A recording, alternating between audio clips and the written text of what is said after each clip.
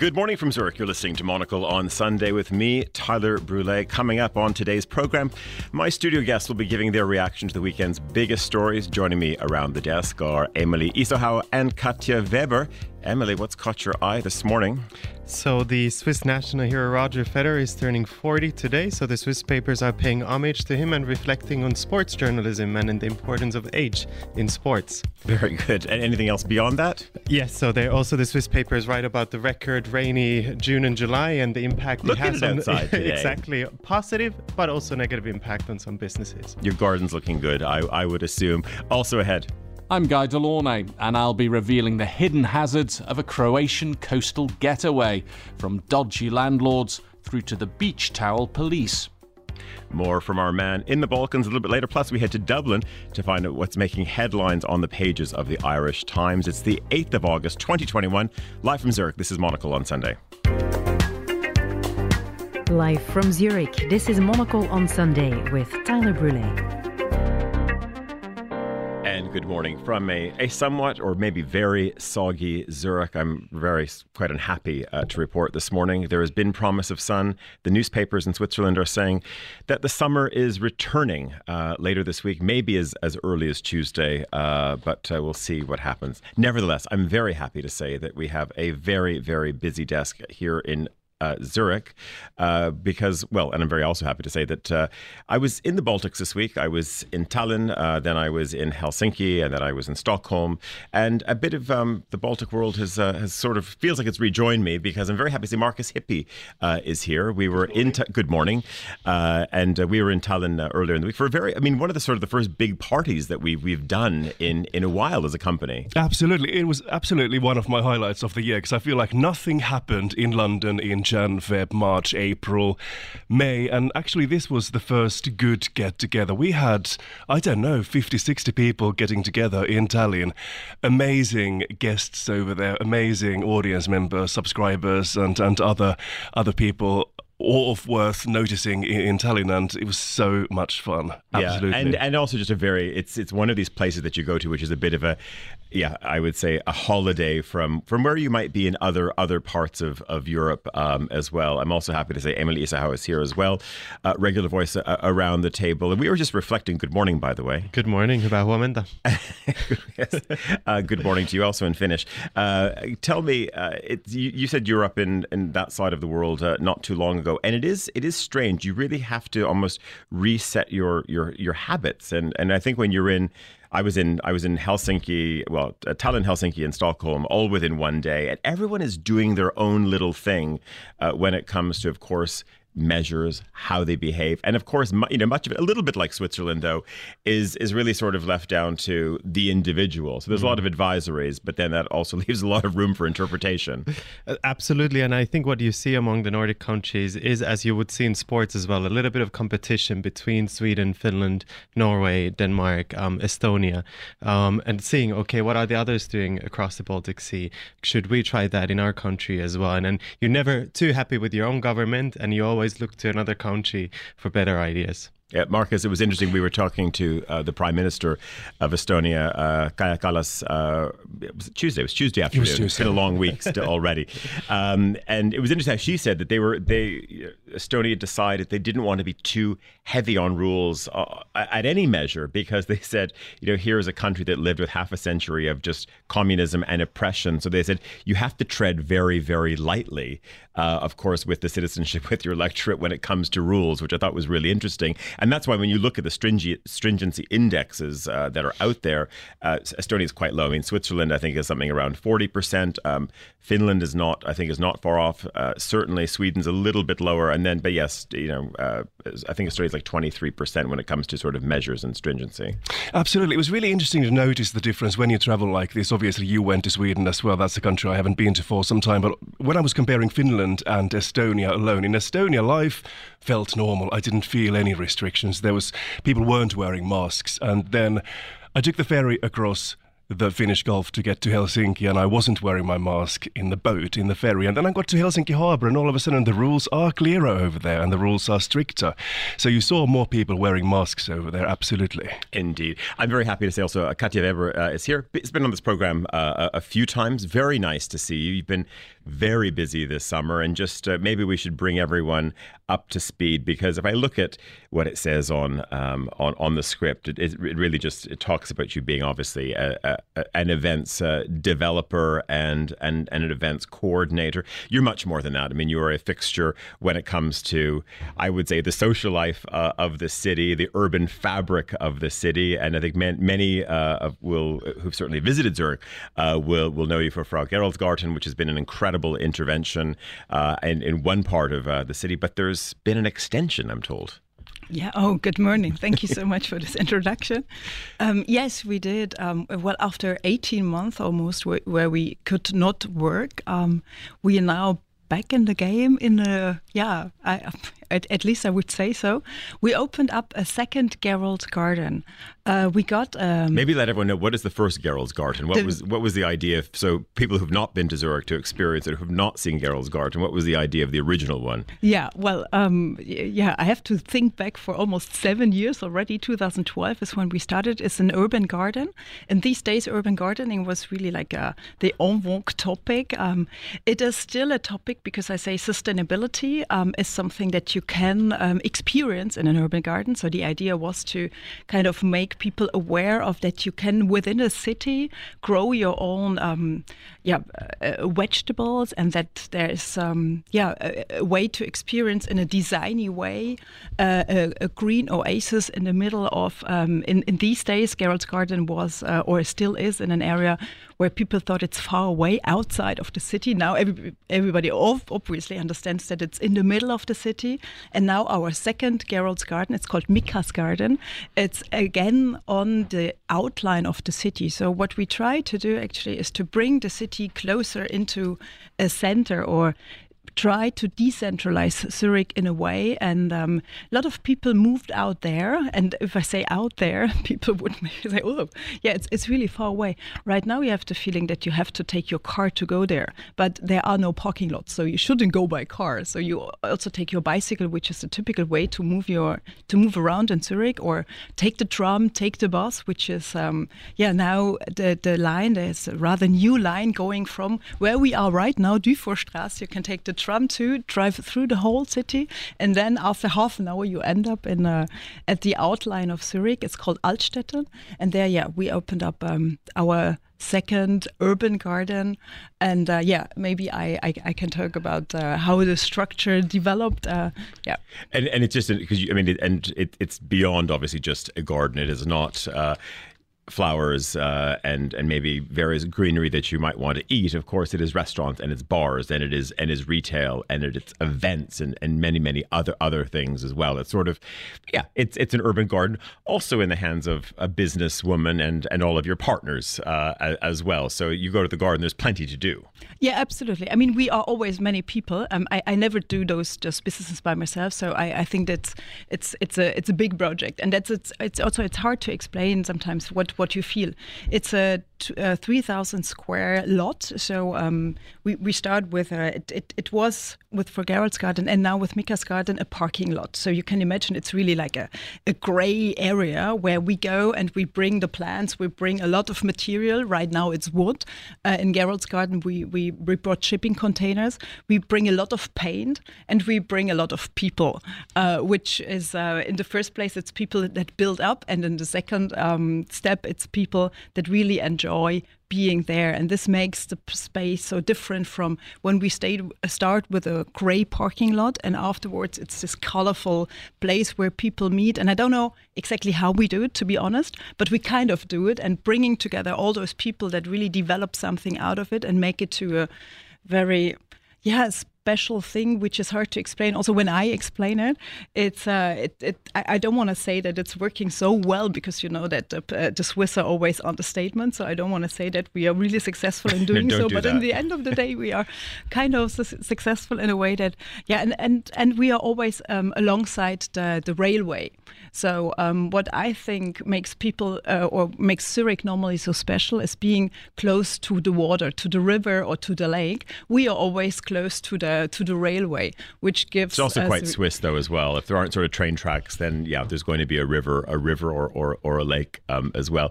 I want to just jump across the water as well to Andrew Tuck, our editor, who's standing by. I have no idea where he is. I believe, I say water, he could be on the other side of the Med. He could be in London, but I believe he's in London. I'm back in the UK, unfortunately. We're like you, I think. Unfortunately, why? I mean, also you're in your rubber dinghy too. Well, we're getting exactly the same weather as you, and I think we've been given the same promise that actually this week it will finally abate. But certainly many London tube stations flooded last night yet again in these flash floods that we've been having with these torrential downpours. So yes, welcome back to London. Yeah, so the headline is, Andrew, that you're thrilled to be back from Mallorca, correct? Look, I'm pushing hard for us to open a bureau in Palma de Mallorca. Apart from paying the rent, I'm not sure what more I can do to entice you to make it permanent. Andrew, I saw that email a little bit earlier. I wanted to, in a moment, just maybe reflect on some of the comments that we were talking about, changing rules. Of course, you've been in Spain. You're back in London. We're always talking about the Baltics. I think that Kati has a lot of thoughts as well on also doing business, and as we shift into a new gear, Andrew, as we're in this whatever phase of the pandemic we're in at the moment. But maybe just first quickly, what's making news? If I was to flip open or see the front page of the Telegraph or the Observer or the Sunday Times this morning, what's making news in the UK? Well, it's certainly not silly season, but there is this feeling that the Parliament is packing up, that the ministers are kind of disappearing on their holidays. And so the newspapers are very split today in what they're covering. There is hints of some kerfuffle at number 10 with Boris Johnson, reported in the Times to have been swearing and going crazy because he felt that his minister Rishi Sunak in the Chancellery had been kind of stealing a march by putting out press releases without running them past him about the need to get travel going and to ensure that business was in a strong position. Elsewhere, Alok Sharma, who's going to be running the climate change conversation here, he's been taking it from every side because he's just come back from Brazil. He's certainly not going to be spending 2 weeks in a hotel, and he's clocked up some 300,000 air miles over recent weeks in the run-up to a climate change debate about trying to get us to fly less, among many other things, which is a bit of a cheap shot because we know this complicated thing is that, in fact, to persuade people to do things, you do need to see them face to face. And he's certainly, I don't think he's going on holiday while he's there. But so he's in a very difficult position. And it comes back off the back of the government spokesman, Angela Stratton, saying the other day that she certainly wasn't going to give up her diesel car. So here we have two people trying to run the climate debate and getting it from personal sides as well. So it's come down to some rather odd things. But interestingly, Rishi Sunak has also hinted apparently that he's concerned that the climate change is going to impact mostly working class people with higher bills that they will be penalised by, whereas middle class people will take the knock and move on quite easily. Speaking of diesel vehicles, Andrew, have you ever rented or have you purchased a battery powered vehicle? I've not seen what your fleet looks like recently. I've had a hybrid, but I've never had a pure battery-powered one. And I think if maybe you're going to talk about Andrew, because Andrew Stratton's just like, well, I've got to visit my parents, and you can't go more than 250 miles still in the UK and reliably recharge. So I know I've never been a full owner. No, I was going to say, if you caught my column this morning, you will have seen that. I said, going to Estonia, very digitized country, as we know. They'd like to talk about the digital economy. Obviously, nevertheless, though, still an emerging economy. But I said there's an equation. I said we're e-vehicle emerging, even though digitized economy doesn't quite add up. And it's the problem of, maybe a range of about 300 kilometers. But you really do have to plan for it. And I think it's interesting, this narrative of this push, to E and electricity, etc. I think a lot of people might adopt it, but having tried this once now, I would say, fine for city driving. But if you do have to venture out, go to the mountains, go to other places, it ain't easy. No, and I think that this is a thing that we've talked about before, is that the pressure also on many kind of families who can't easily anyway jump out and purchase an electric vehicle, they're being made to feel guilty about doing that. Whereas we know that, you know, for many poorer families, they buy second-hand cars, so they're going to be at the tail end of this revolution all the way through. So it's a strange thing, and I think also this idea that, you know, if you buy a really expensive Tesla, suddenly you've done your bit for climate change. It's a more complicated debate than people would have you think. And here in the UK, certainly, if you live in a place where you want to recharge your car at night and you live in a tower block, then it is that infrastructure is just not in place yet. And certainly you can't run cables across pavements here and things to recharge your cars if you live in dense areas either. So oddly, although they're best suited to cities, in many of our cities there just is not the infrastructure for you to be able to charge your car. Andrew, you commented that Parliament is winding down. Of course, yeah, we've seen some of our colleagues just heading off on school holidays now. Here on this side of the channel in Switzerland, a lot of schools start to go back from next week. So you already have the restart of what you would say is this rush to, of course, year end, the move into Q4 practically at this point. And I want to open up with you. As I was saying, you've been in Spain recently. You're back in the UK. UK is very open in many ways, and I of course want to open it up to the panel as well. Where do things need to go? Because this is a bit of, as much as you've got, of course, January 1st as a reset, sort of September 1st is a bit of a reset. As well. And I think when you look around London, when you look at the metabolism of the place, okay, of course, much of the UK is on holiday. Crystal ball time, Andrew. How do you think things are going to feel when it really comes time to get back to school and get back to work? And maybe also what does need to happen if you think there's an absence of guidance at the moment? Well, I'm always reasonably confident, and I'm always hopeful about how our cities are going to function and how we'll get going again. But you have to remember that by now, lots of people have actually permanently changed the way that they are working, and many big corporations are certainly not going to try and unravel that for months yet. Many have now pushed off the deadline because of the Delta variant until January the 1st to ask staff to return to their offices. So I think for big companies, I'm concerned what that means. And I think especially when you go into the financial heart of London, when you go into the city of London, you would be concerned about how many people will really be back at their desks even in September. But there is a return, and there is a gradual return. The other thing is, that I keep thinking, it feels quite normal. But where we are, Tyler, in our office in Midori House, you hang a right and you head down to Baker Street. And I was saying to my colleague Tom the other day, I said, we should stop and look at this because this is not normal. Because we looked around, and there were maybe on just one block there were 7 really huge empty units. Now, for all those things to click back into gear, it's not going to be a thing that happens just because the school term has changed. That is going to take months and months of rethinking how those spaces work and how we entice people back into the city. But I think it will happen. There's a report this morning saying that many law companies are speaking to big organisations again, saying that you've got to be careful here because while you're quickly... So apparently you're 38% more likely to be given a bonus in the last year if you're one of the people who's gone to the office. But they're saying that you're likely to start seeing lawsuits from staff who said, well, I worked from home because you said it was an option. Now, why should I be hit by that? I think, oddly, those kinds of things, it will entice people back to the office more quickly than a few new restaurants and things. When people see their opportunities in life disappearing, when they see that they're no longer noticed, when they see that the number of Zoom calls has diminished and they're not part of the conversation. Unfortunately, a fear of missing out will be, in the office space, I think would be more important for bringing people back. Just before we went on air, Kachi, we were talking, Andrew's talking about empty stores in London.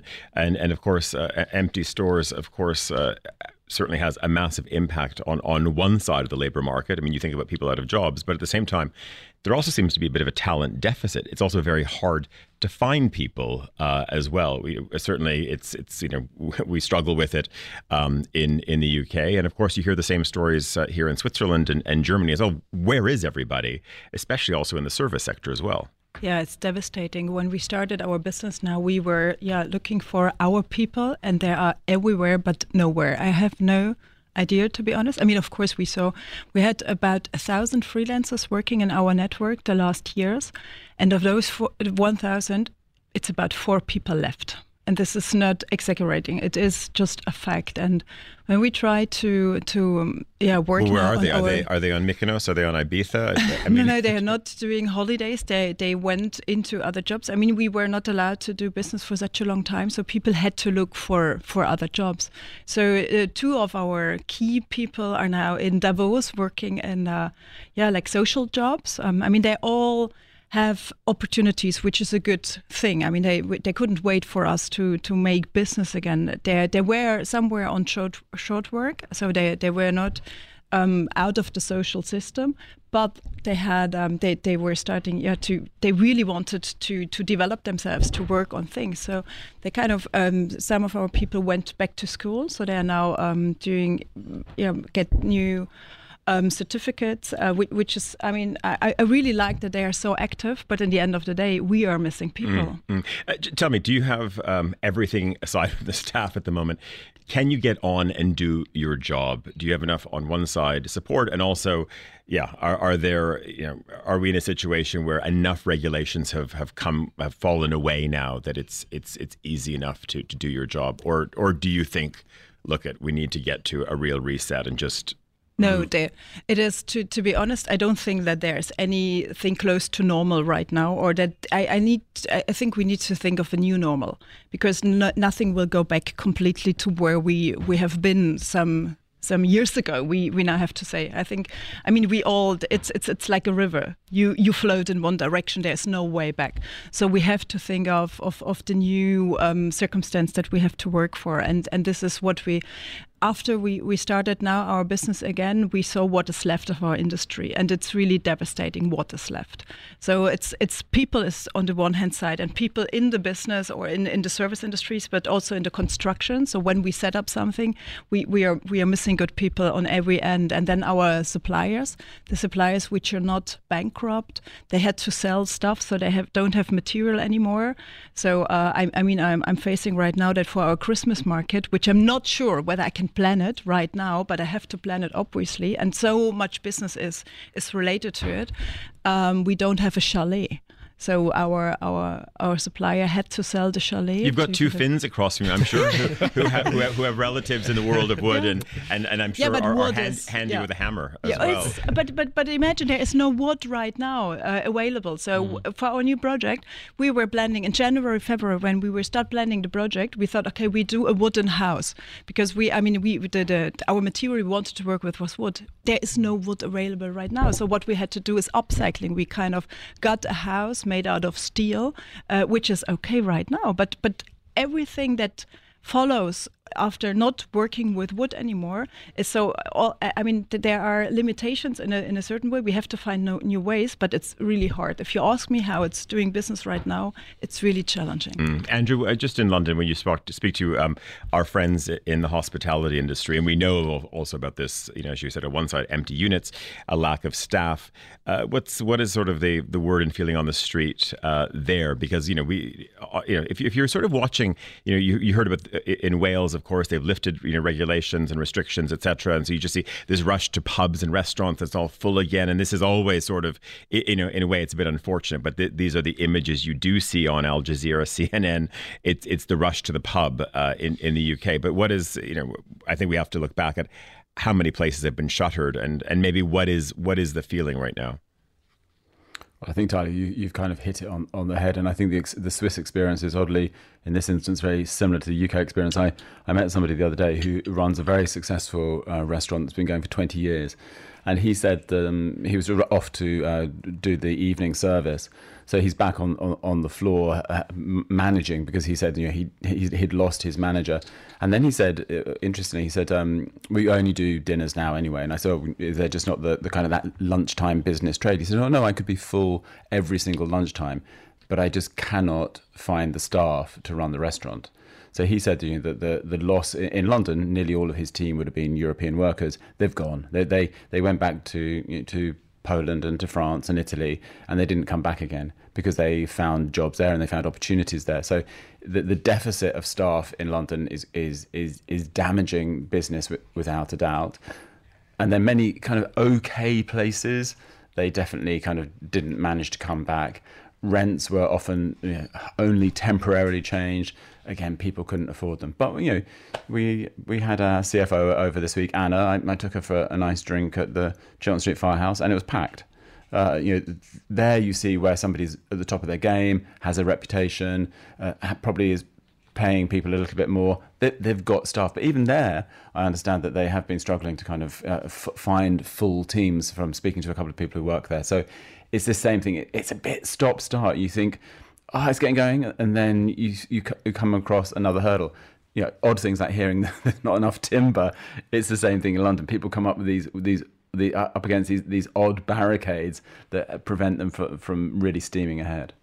Andrew, stay there, because I want to come back to that, because this has been a bit of a depressing discussion for a grey Sunday morning, certainly here in Zurich and over in London as well. Here's Emma Nelson with the news. The Taliban has claimed to have seized control of a second regional capital city in Afghanistan. Militant fighters appear to have taken Shahbagan in the north of the country. Small and medium-sized private businesses are to be legalised in Cuba. It follows a series of anti-government protests. Almost 250,000 people have taken part in protests in France against new rules that require a coronavirus health pass to enter a cafe or travel on an intercity train. And the NZZ am Sonntag is reporting on the winners and losers from a very rainy summer in Zurich. The boat rental company, the lifeguard and the local buffet have had a disastrous few months. The museum operator, however, says July has been the second best month in their history. And those are the headlines. Back to you, Tyler, in Zurich. Thanks very much, Emma. It's just gone 17:31 if you're listening in Tokyo. It's just 10:31 here in Zurich. It's 9:31 back in London. Andrew, solution time. What needs to happen? I mean, at the start of the programme, we've been contrasting the Baltic world, talking a little bit about Mallorca as well. We're at this point, and there was Emma just mentioned in her bulletin as well about just a story out of the NZZ. There was a big comment piece on Friday, which was a little bit about, of course, governments now just need to, of course, they're sort of clinging on to many things, but they were pointing to the UK, Andrew, in the piece, saying, look at what's happened with the numbers in the UK. They went up. They went down, they went up again, but largely going in the right direction. And we see this in many places. I think about being in Stockholm this week, where it's completely open. And, we were saying earlier, and, Katya, this will make your head spin, but you're listening to people in Sweden, they were saying, it's like, it's been so awful because, finally, restaurants are now open again past 8 o'clock. But, restaurants were always open there. And you see that actually life moves on. They've had, yes, they had some difficult numbers as well, but also society is open.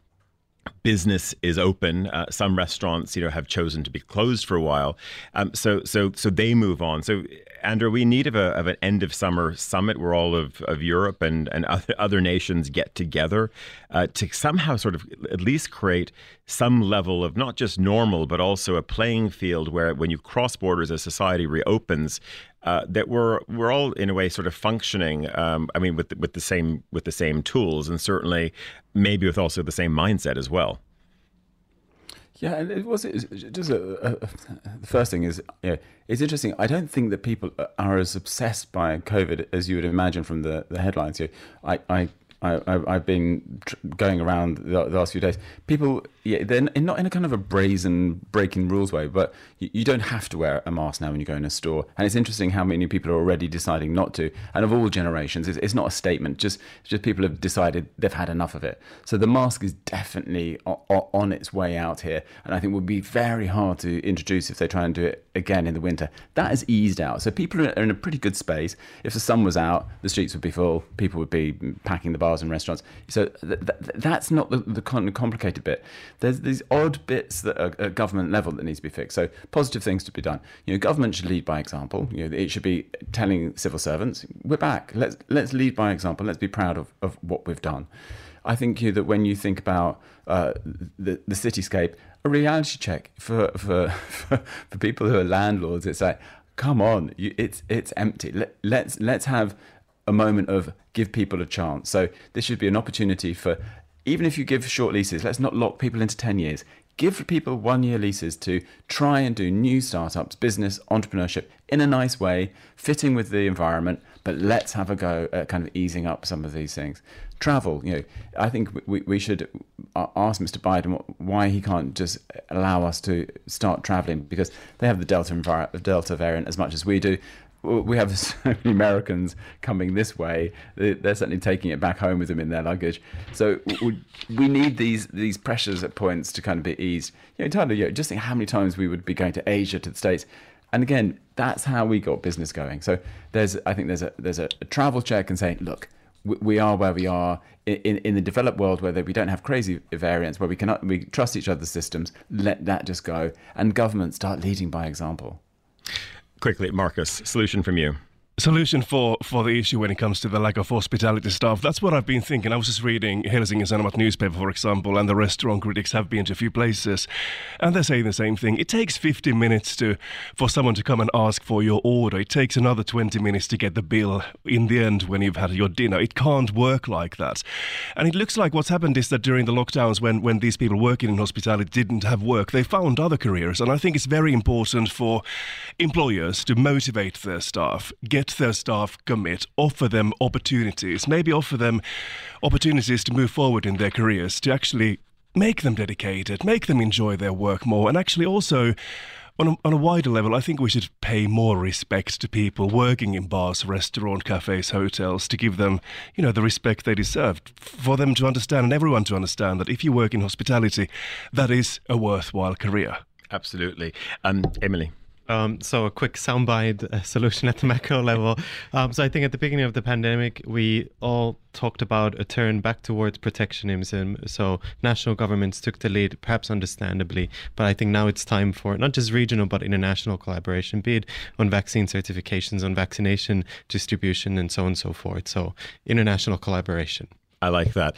Katja, from you, when you look at policy and of course the impediments that you have around your business, something that you think needs to happen, a summit to be convened, a discussion to be had?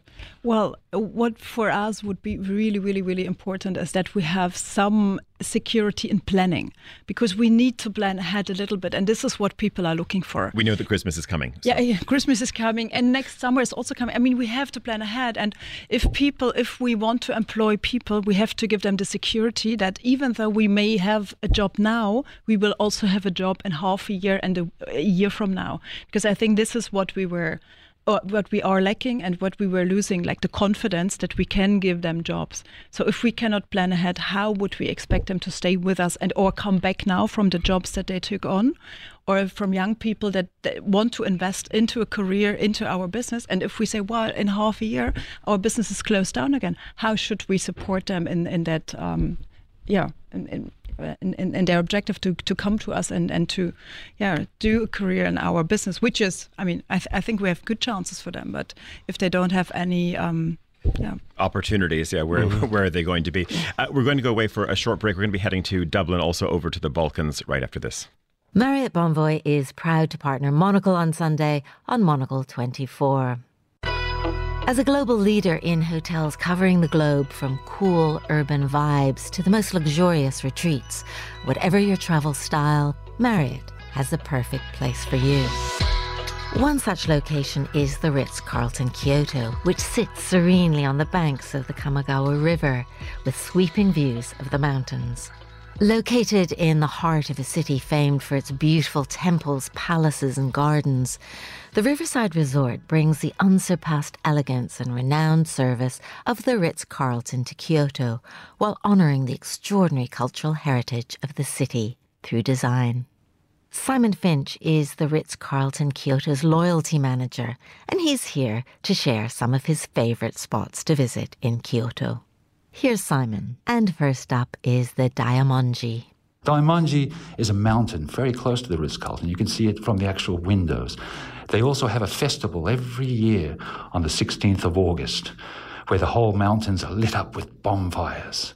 To get to Daimonji, it's only a 15-minute cycle, and then 1 hour hike up the actual mountain. And when you do get to where they have the bonfires for this festival, you will see picturesque views of Kyoto, an absolutely brilliant, wonderful place. Simon Finch, the Ritz-Carlton Kyoto's loyalty manager, sharing his favourite places to visit in Kyoto. Discover more compelling and enriching experiences across 30 distinct brands with Marriott Bonvoy at Marriott.com. Marriott Bonvoy, proud partner of Monocle on Sunday on Monocle 24.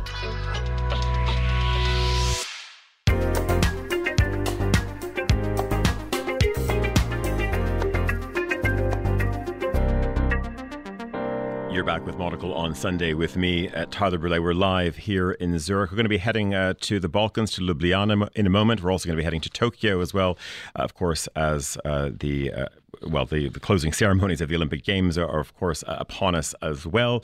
But before that, over to Dublin. I'm very happy to say that Mark Hennessy is standing by for us, news editor at the Irish Times. Good morning. Good morning.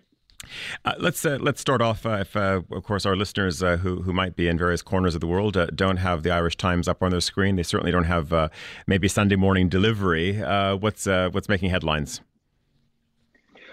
Well, in the last couple of hours, our website has been covering the Kelly Harrington victory in Tokyo, the lightweight boxer, and she has very much become the darling of Ireland in the last couple of weeks because of the scale of her achievements in Tokyo, as well as some very substantial victories in the rowing competition. So for a small country, it's had a good Olympics, and it has given people a bit of July and August cheer. So very welcome for that. Mark, I don't have the medal standings right in front of me, but how's Ireland fared over these last 2 weeks of the Games? Well, we've 3 gold medals and a number of bronzes, so it's a significant result for the country, and one that has brought a considerable amount of joy. As I said, clearly these sports that we've been rather good at over the years have been rowing, where there's been a lot of effort made over the last 20 years to develop a speciality in that, and we've had a long-standing history in Olympic boxing, and that again has come through on this particular occasion.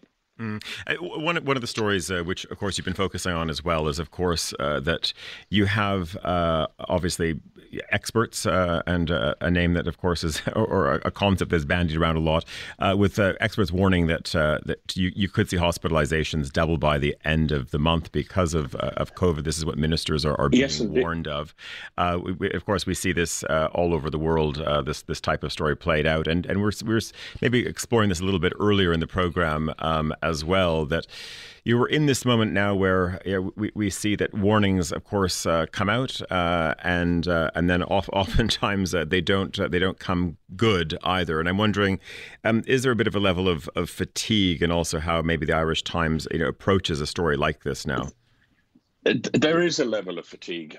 There's no doubt about that. Now, on the positive side, we've had a remarkable degree of success with our COVID vaccination program. About 75% of all those currently eligible have taken it up. We have very little vaccine hesitancy. We have some. Whilst we have a loud vaccine denier element online, they're not representative of the population at large, who frankly are just lining up in a queue to get vaccinated and want to get back to work and something like normal life. So at least we don't have those kind of problems that some other countries are having. On the other side, Delta, like everywhere else, is refreshing itself on a daily basis. Those numbers are coming through into the hospital system.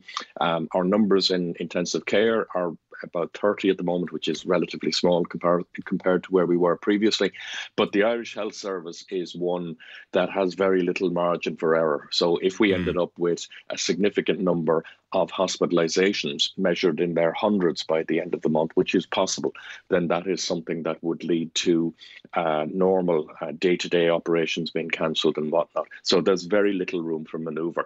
And we've had some political controversy about ministers in the last week or fortnight turning up at a reception for a former minister, which has become a very big story. It would take far too long to explain to an international audience, and the details really aren't relevant. But what it has done is it has damaged the sense of unity in the country and people's belief that we're all in it together. So I think there's no doubt that people, if they want to have excuses now for their poor behaviour over the last couple of weeks, will be pointing to this controversy where ministers attended something that they shouldn't have attended. Just tell me quickly, there's a lovely piece in the paper today by actually a regular voice here on Monocle 24, Suzanne Lynch. She's your Washington and U.S. correspondent. And she's stepping down from this post, but she really sort of paints a picture, that despite the Trump years, we have a new administration in, and maybe when a lot of the world has been rather down on the United States, particularly for the last administration, many question marks also around this upcoming or the current administration as well. She still talks of a land of opportunity. Yes, and Suzanne, as you say, is finishing her term, a very successful term in Washington, where she was pretty much everywhere. She does point to kind of the Irish love affair to an extent with the United States. For all of the gripes and grumbles that we have, the two countries have remarkable ties. There is an instinctive level of affection between the two nations, even when we raise our eyebrows at much of what's gone on there over the last couple of years. And she captures that in her piece, where she talks about, the extraordinary beauty of the country, the extraordinary generosity of so many of the peoples, and at certain levels, the rather mad political culture that is currently abroad in the country as a whole. And at the same time, pointing to the things that perhaps might have a longer half-life than any of the current political difficulties, which is that sense of opportunity, that sense of hope and enthusiasm, and that sense that tomorrow can be better than yesterday, which the United States has had for so many decades, and perhaps has to a lesser extent in more recent years because of wider structural changes. But just because it's in the background doesn't mean that it can't come to the fore again. A very positive place for us to end there. Mark Hennessy, news editor at the Irish Times, joining us there from Dublin. Emily, I have to turn over to you because you have so many handwritten notes, and I don't know if those are recipes that you have for dinner tonight, or these are other news stories that you want to talk about, but you've been sort of shuffling them around. So yeah, I should join the menu to share my recipes. Yeah. No, it's in full transparency, I was reading the news on my phone on the train ride over to the Furtstrasse, so I had to take notes. But no, perhaps one slightly more uplifting story to share today. So it is the 40th birthday of Roger Federer, the great Swiss hero in tennis. And both Tagesanzeiger, they have a beautiful photo collage of his career. But in NZZ, Daniel German has an interesting piece where he focuses on age. And I think it's an uplifting story for anyone who's slightly concerned about getting older. So according to the article, so the Federal Statistics Office of Switzerland points that the average life expectancy of Swiss men is currently at 81.9 years. So we could, in theory, still have several decades of Roger Federer on the court. But very importantly, they look back at their article honoring his birthday 10 years ago in 2011. And back then they wrote as follows. There's a crude translation. So in today's tennis, there are hardly any more physical improvements possible at the age of 30. Rather, it is already a success to preserve health and fitness for as long as you can. And this made sense at the time because in the previous 9 years at the time, only one tennis player above the age of 30 had won a Grand Slam. And this was Pete Sampras in 2002. But then 10 years on, of the last 19 Grand Slams now won, only one has been won someone who was under 30 years of age. So Roger Federer, Rafael Nadal, and Novak Djokovic have really dominated. So given this background, NZZ is taking a slightly apologetical tone in their honoring of Roger Federer, and they're saying that they've counted him off several times in the past. And they've done this only not out of spite or cynicism, but out of self-protection, because they're dreading the day when Roger Federer will no longer be on the tennis court. So good news for anyone who still wants to make it. They list a host of other over 30 Euro athletes in various sports around the world. They point to Zlatan Ibrahimovic being 40 or almost 40 and still being one of the most dangerous strikers in Serie A in Italy, or the Norwegian biathlete Bjørndal winning 2 gold medals at the age of 40, or Tom Brady leading Tampa Bay to Super Bowl victory at the age of 43. So I think there's a lot in for us who still want to make it in sports, even in late 30s. We're going to head over to the Balkans right now. Our Guy Delany is there. But just before that, I'm just going to set you both a challenge, because we can't have two Finns around the table without having something from the Finnish press. We're not going to do it right now, but sometime before the end of the show, maybe after we've been in Tokyo, I'm expecting something from the Helsingin Sanomat, or maybe one of the more tabloid popular papers. But before that, let's head to Ljubljana right now. Guy Delany is there. He is our correspondent in the Balkans. Good morning, Guy. Morning, Tyler. Morning, everyone. Guy, maybe we want to start off because you teased us at the top of the program. Of course, you talked about some dodgy landlords. You talked to us about towel policing as well. I'm very curious on that one. Tell us where we're going to start. It's not something in your you hear every Sunday morning, is it? The towel police are coming for you, but they are coming for you in Croatia if you're not too careful about it. Because you know, we've had these jokes for years about people who leave their towels on the beach or on lounges or what have you to reserve a space. And normally it's the Germans, and I'm looking at Katja here as well. It's the Germans who always get it in the neck. But I think I think we can't just single out the Germans. I think there's other nations that are also indeed not. That would be maybe equally as guilty. We can have no association with that whatsoever, Tyler. But to be truthful, when I was on the Croatian coast not a few weeks ago, you did indeed see these towels sitting there, nobody nearby, nobody noticeably in the water, what have you. So people clearly are playing this game of leaving towels, claiming themselves a bit of beach. And if you've been to the Adriatic coast, you'll know why people will do that. Because although the water is beautiful, the beaches aren't particularly in lots of places. So if you find yourself a prime spot, you hold on to it for all you can. And this annoys everybody, of course, who's going up and down looking for a spot on the beach. Now, in some places on the Adriatic, they have towel police, and they're coming around at about 8 o'clock in the morning. And if they see towels left on the beach and nobody nearby who they obviously belong to, they're scooping up everything, taking it away, and you have to pay quite a big fine to get your stuff back. And some people, of course, are up in arms about this. Other people are saying, fair enough. It's a fair towel cop, Governor. I like that as a good revenue earner. I think Katya's sort of smiling over here. You're thinking maybe the same thing, people sort of taking over tables as well and, putting their jackets on them, etc. And then you've got sort of bust-ups happening as well. So maybe you could have, it's certainly maybe a new way to also earn a bit of income too, no? Yeah. Go and claim it. No, I totally agree. I feel ashamed a little bit because I feel so guilty being German, and they always say it's okay. We won't worry about that. Guy, just on the land grab front though, you also have an interesting story coming out of Serbia, and we were talking a little bit about the limitations of e-vehicles and batteries, but maybe we should be buying up a little bit of land in the Jadar Valley, I understand. That's right. I didn't actually manage to talk about the dodgy landlords in Croatia. So we'll come back to them. Let's do the landlords first.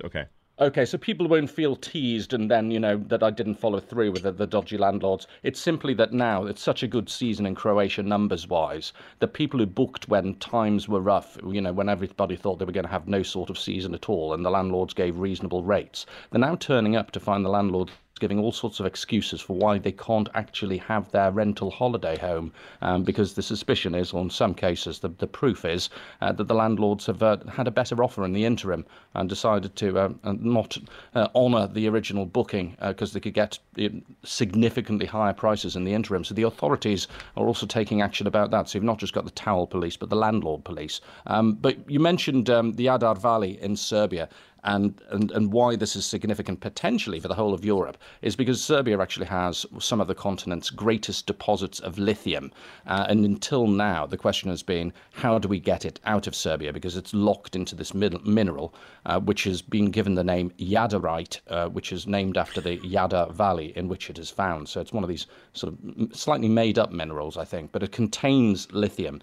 And now Rio Tinto have announced that they're going to be throwing vast amounts of money at extracting it. And by vast amounts, I mean an initial $2.5 billion. So it's a reasonable amount of money. And it will be Europe's first significant lithium mining operation.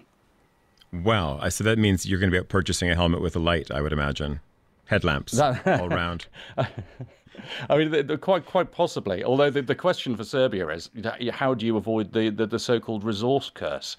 I mean, we've seen this in countries with great deposits of oil, for example. How do you make it work for everybody? And Serbia, which isn't a rich country, but isn't too badly off, it's got to make a balance here of how it manages to exploit its mineral resources in the best way, gets income for the country, gets the jobs, without destroying the natural beauty of places like the Yaddo Valley. Guy, I think you're going to have to get the bucket and spade out as well and see if you can find any Yaderite as well. They'd call it something different, of course, maybe in the hills in and around Ljubljana, because we have to head over to Tokyo. It's just gone at 17:54 actually in Tokyo. Our Fiona Wilson is standing by. It's the last day of the Olympics. Fiona, good afternoon. Are the closing ceremonies underway? Good afternoon. Hi, Tyler. Well, no, the ceremony starts at 8 o'clock.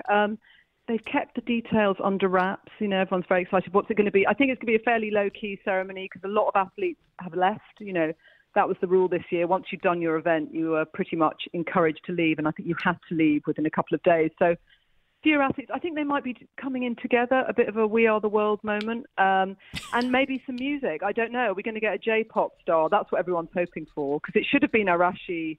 They were going to be a big star if it was held last year. You know, they were the biggest pop band in Japan at the time, now disbanded. So I don't know what the musical entertainment will be. Hand over to Paris. So we'll see. I think it won't be a massive event like the opening ceremony, but I think, you know, it will be, and it's exhausting here in the weather. It's so hot and humid. I don't know how long they'll last out there tonight anyway. Fiona, just maybe if it's, of course, if we're going to put a total scorecard around this, we'll have to, of course, include the closing ceremonies. But your preliminary score, despite all of the challenges around this, you know, two plus weeks of the games, what marks would you give for performance of athletes, organization, and of course all of the other things they had to deal with this year? I mean, performance of the athletes absolutely brilliant, and I've seen a lot of sport, I have to say, more than ever in the last 2 weeks. And you know, the absolute effort, it's so incredible to be able to see it up close. I mean, obviously lacking the crowd does make a difference, but actually there were loads of records broken. So in some ways people were like, you know, the spectators weren't as essential as we thought they were. That was brilliant. I mean, the venues were amazing. I think overall the sort of heartbreak of people not being able to see it, and also Japan not being able to show what a great host it should have been, I think that drops the score, and I don't blame Tokyo for that. I think Tokyo would have put on an amazing show. Under the circumstances, they've done very well. But it's really a made-for-TV spectacle, isn't it? I mean, I think you've probably, you know, you've enjoyed it as much as the population of Tokyo, which is quite strange. We just haven't had an Olympic atmosphere in Tokyo, which has been a bit bizarre, I think. Yeah, and we weren't able to, of course, have any postmortems on the bench out in front of the Tokyo Bureau. Fiona will, I'm sure, be checking in tomorrow morning to get your final views on the games. I would most likely say on the Globalist, but I'll leave our colleagues to book you for that. Our Fiona Wilson there in Tokyo. Okay, gentlemen, Marcus, Emily, I said that you have to give us some story from the Finnish press just before we go. Emily, over to you. I have one from Länsi-Savo, so a newspaper from the southeastern part of Finland, or middle eastern part of Finland, summer cottage area. So they report that 4,400 cottages were built this year, which is up by 30% from last year. 4,400 cottages built? Yes, and kind of holiday That's where all your wood went, Katja. Precisely. So this cottages. was the bridge I was going to build. Okay. And timber, there's been shortages, and anecdotally, I know this from my father as well, who wanted to build a new terrace. Marcus, what do you have? I continue with news from Aamulehti from Tampere city. They are opening a tram line now, the first one in the city, and as I speak, I understand there's festivities taking place in a tram. There's Sanna Marin, our Prime Minister, in this tram that's riding across the city with a couple of musicians and the mayor, and it's broadcast live. The route takes about an hour and a half. It's all live on the website of Aamulehti. Can't wait. Listen, Katja, if we get on the number 2, we can get over to Frau Geroldsgård, number 2. When is it running till? When will it be open till this season? Well, we will have open until the end of the season, which is end of October, I guess. And when I see the weather right now, I hope that we will have like a really warm autumn. Well, listen, we've got a lot of staff in from elsewhere, so we'll look forward to hopefully seeing you later in the week. That's all we have time for today's program. Katja Weber, Emily Sauer, Andrew Tuck, Emma Nelson, plus Marcus Hippie, of course, around the mics. We also had Mark Hennessy in Dublin, Guy Delany in Ljubljana, Fiona Wilson also dropping in from Tokyo as well. Our producers today were Emma Nelson and Marcus Hippie. Our studio manager here in Zurich, Desiree Bandley, and in London, London, Nora Hull. I'm Tyler Brulé. Have a very lovely Sunday. More from me this week. Goodbye.